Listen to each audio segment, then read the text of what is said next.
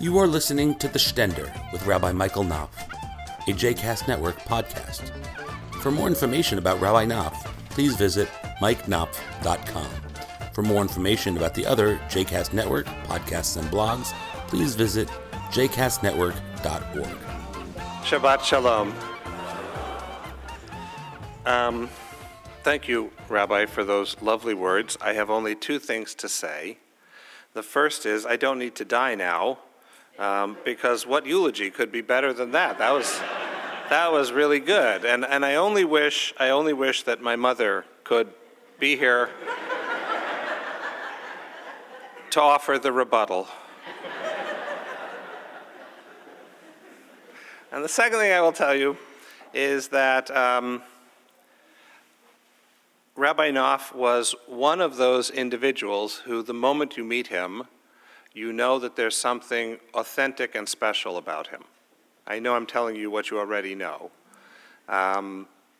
This congregation has been extraordinarily blessed in its rabbis.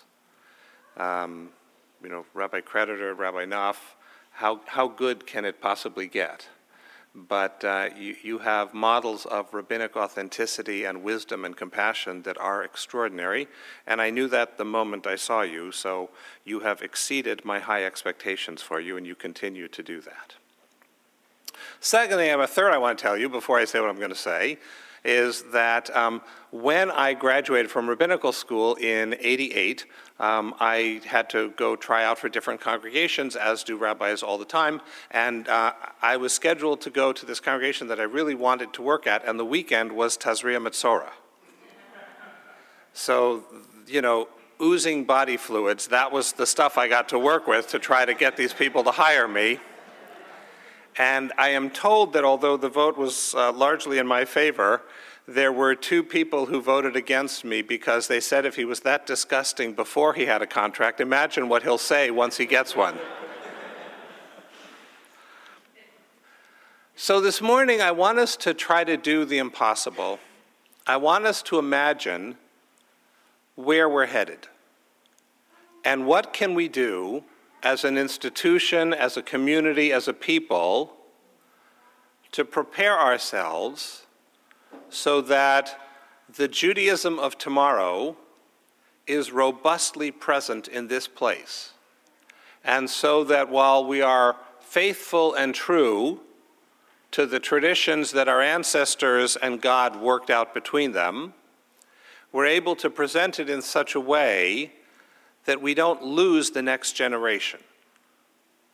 And the next generation is at risk of being lost, as you well know.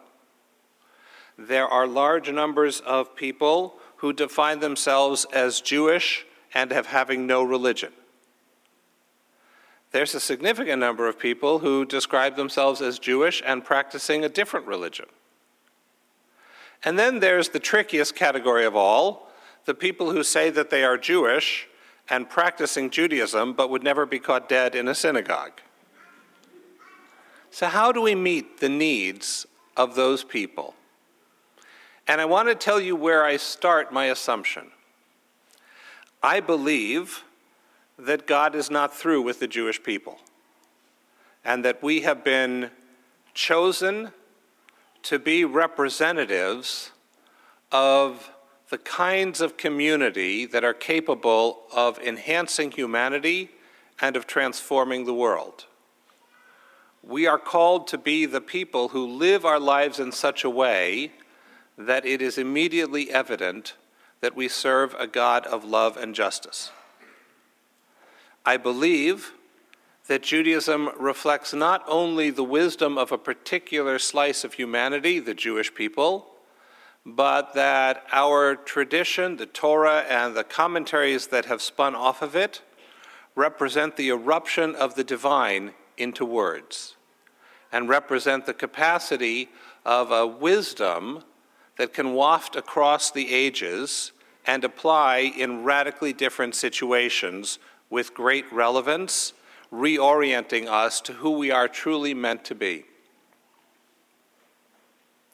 And I believe that we live in the greatest country in the history of the world. And I say that fully cognizant of the ways that the United States falls short.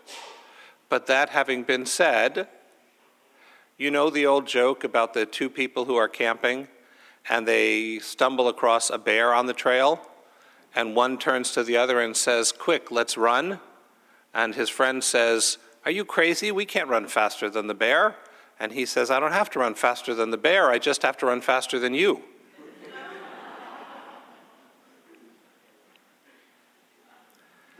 But we live in a country which gives us the freedom to think, to speak, to behave as our conscience dictates. And that, as a Jewish community, is a privilege that has been afforded in no other time and place, which means that we have a responsibility for Judaism to be a beacon of light, not merely for the Jewish people, but to contribute to the common welfare, that we owe our fellow Americans our contributions to the issues of the day. What light might Torah shine on those issues? Those are my premises. But now how do we bring about the kind of community that might appeal to the unsynagogued, to the people who are still recovering from a difficult childhood encounter with a rabbi or a cantor or a Hebrew school? There are such people out there.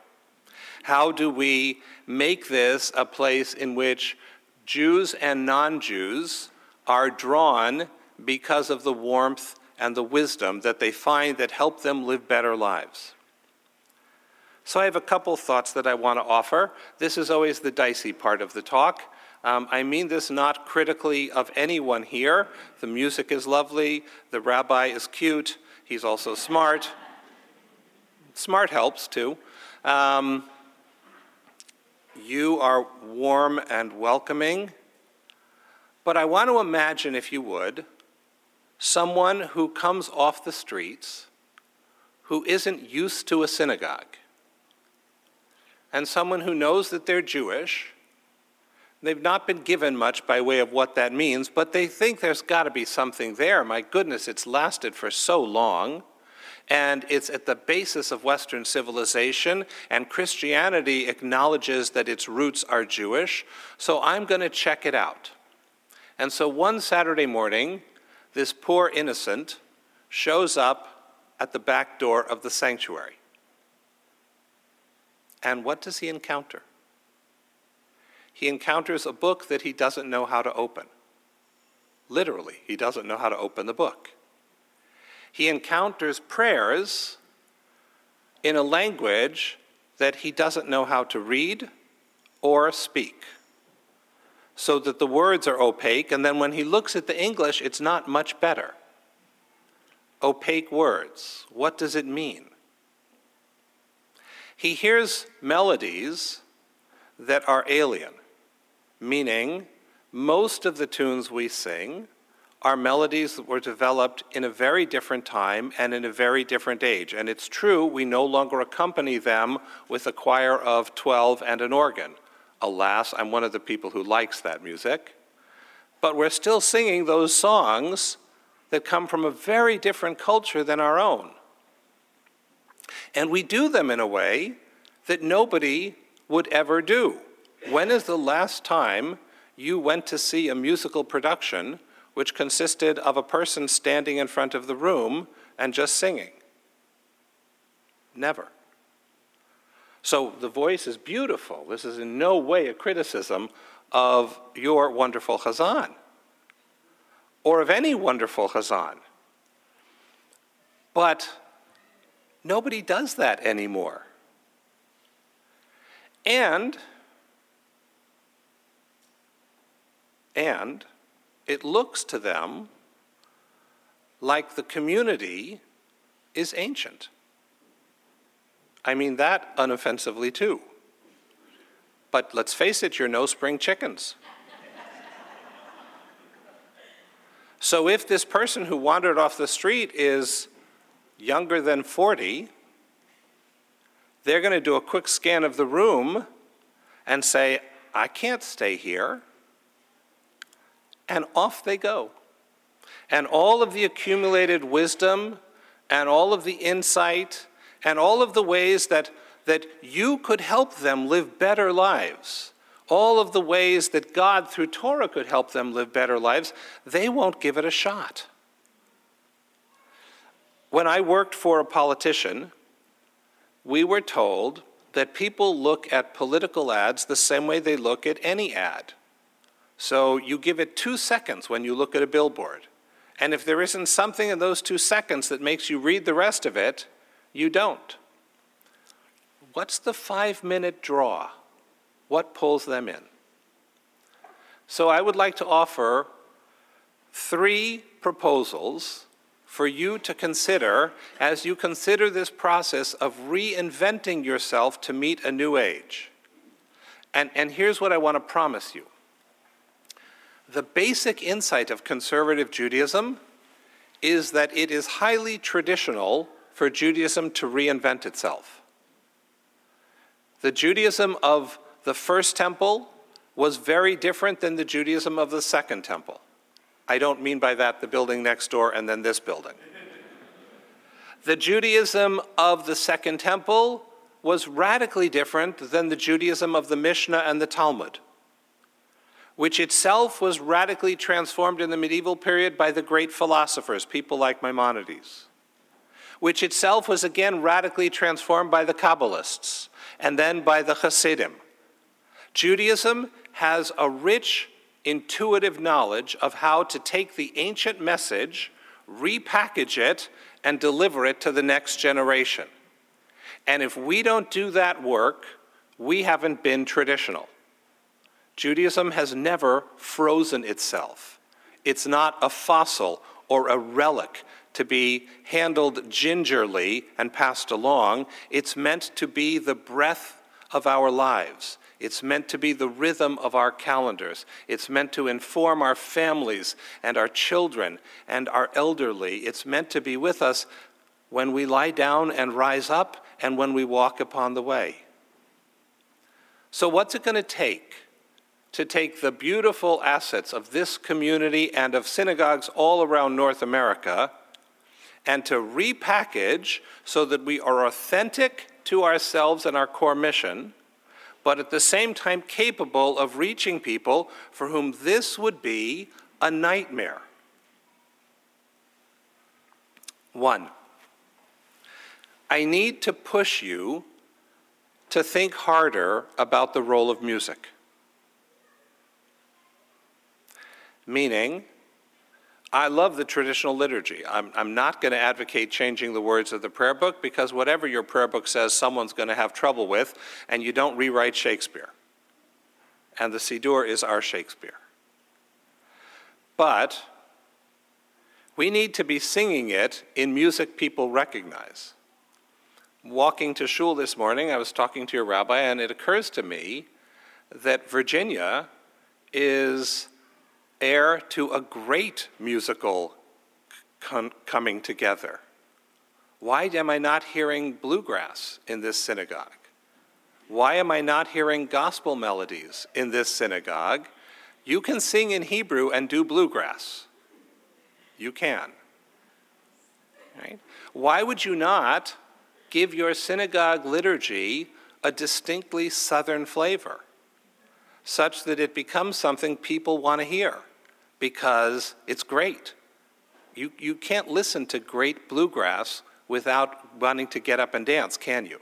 I can't. I may be the only Southern California who listens to bluegrass, but I do. Or gospel. I will tell you that when I listen to gospel, I do close my window because I'm worried that people are going to hear me belting out about the need to be born again, and that might underwrite my credibility as a rabbi.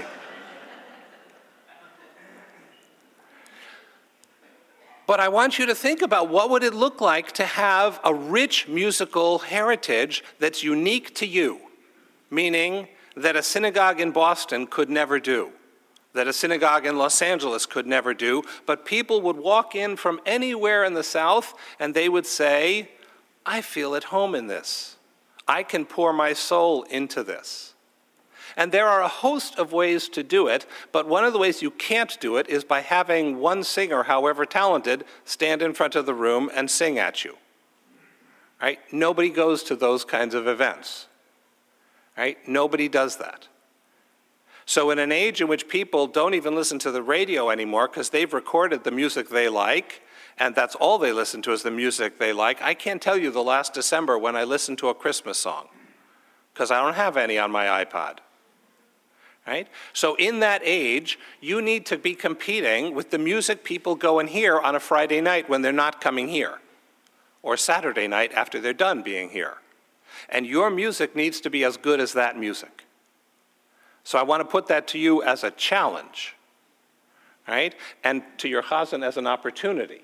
Because what person with those musical gifts wouldn't love to be the center of a musical revival in which you integrate the local music with Jewish words, and you create something unprecedented? You do that, I promise you, you will improve your attendance. People will start to know that there's a revival going on in this place because they'll hear it out in the streets.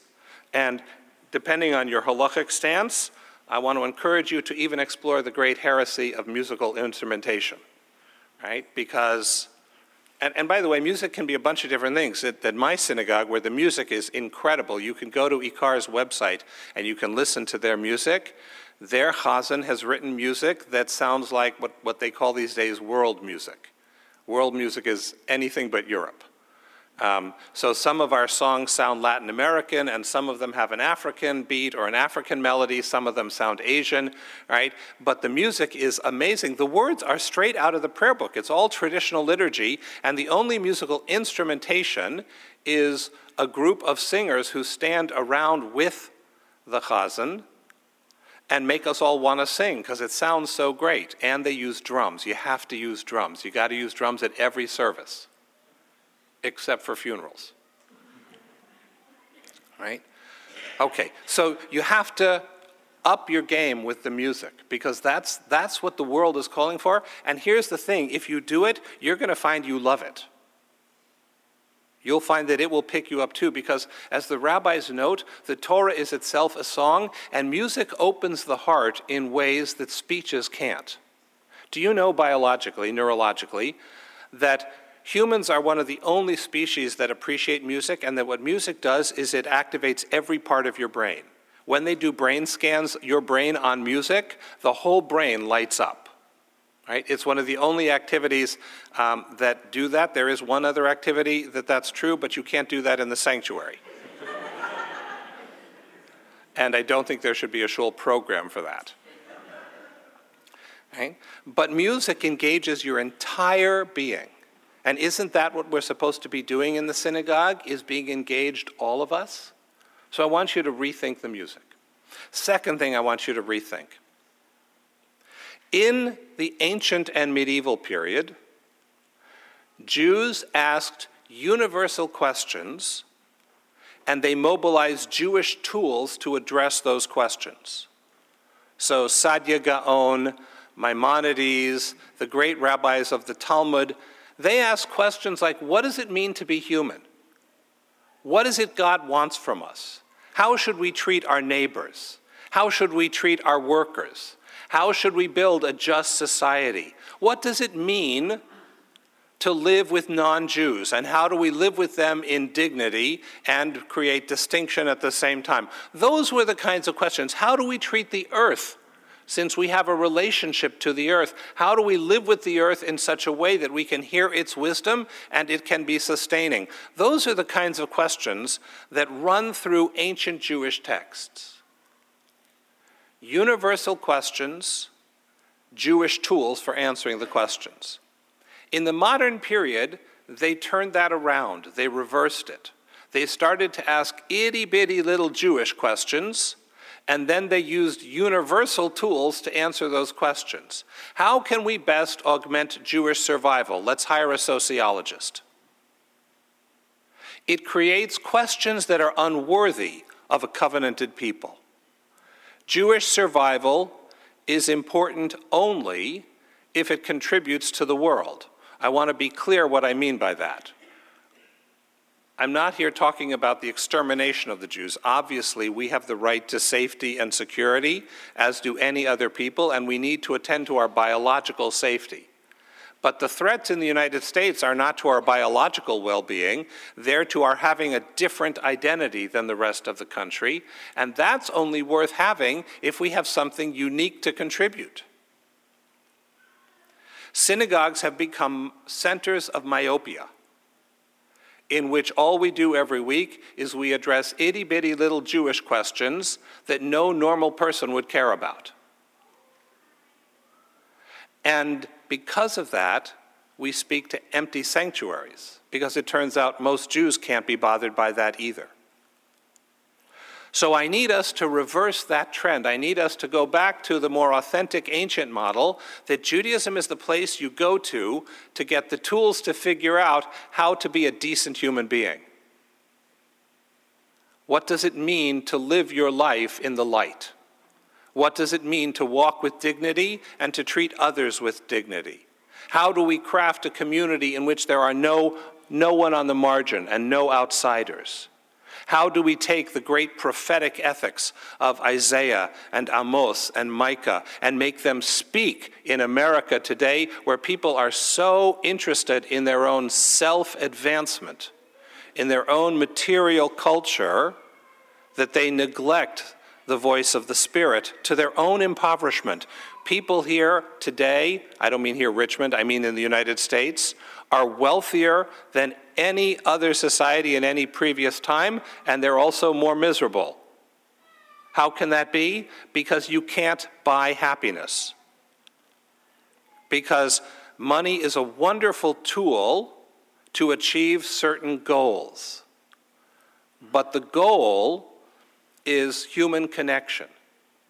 And so my final thing, in addition to then shifting the kinds of topics that we teach and speak about and bring our texts to bear, final thing is this has to be the place where human relationships come first. People are more important than ideas. People are more important than abstract theory. And we have created institutions around the country in what matters most is that we punctually start at 10 and we end at 12, and if you get in the way, we'll run you over. That cannot be. It cannot be that someone walks into this room, spends a Saturday morning trying to navigate the book that's backward, written in a language they don't understand, with translations that are not a lot clearer, and music that doesn't really have a group singing with it, and then at the end of that, they don't get invited to lunch by someone. That cannot happen. For 10 years, I've been telling conservative rabbis that the problem of conservative Judaism is not our central institutions, and it is not that we have bad ideas. Our ideas are great. The problem is you can come into our synagogue and walk out 3 hours later a stranger still. And y'all are Southerners, so that's even worse that it could happen here, right? I mean, from New Yorkers, what do you expect? But hospitality is a Jewish tradition. Here's what I want to tell you. If conservative synagogues around the country made a serious effort to make sure that every single person who walks into the sanctuary walks out with a Shabbat invitation to lunch at someone's home, we would turn around our demographic slump overnight. The reason former conservative Jews go to Orthodox synagogues is not because they become theologically Orthodox, it's because those people invite them home for lunch. Easy solution, isn't it? That's all you got to do. You just got to prepare an extra place at the table, and then you got to make it your business. The rabbi can't do this. The cantor can't do this. You have to look around the sanctuary and say, who do I not recognize? Or, who looks lonely?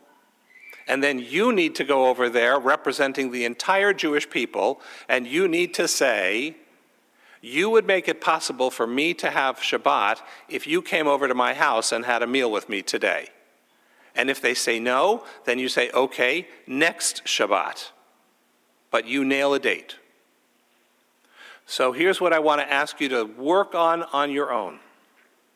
And I ask you this on behalf of the conservative movement, which I continue to believe in and love. I believe our best days are ahead of us. How could they not be? You have awesome rabbis, you have wonderful, caring congregations, you have great musical talent. How could our best days not be before us? If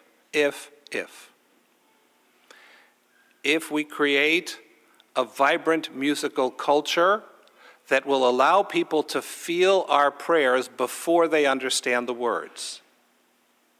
That's one. 2, we create centers of human values such that Judaism is recognized as a world wisdom tradition, which it truly is, and that Judaism gives people the tools to live lives of meaning and of grace. 3, that the synagogue becomes the place that puts people first. Not some people, not sometimes, but all people, always. So that anyone who walks into this room knows immediately that God loves them, that they are cared for, and that their presence is a gift. If you can work that out, then your problem will not be a half-empty, older synagogue. Your problem will be that the space isn't big enough, and that's the problem that would be a joy to address. Shabbat Shalom.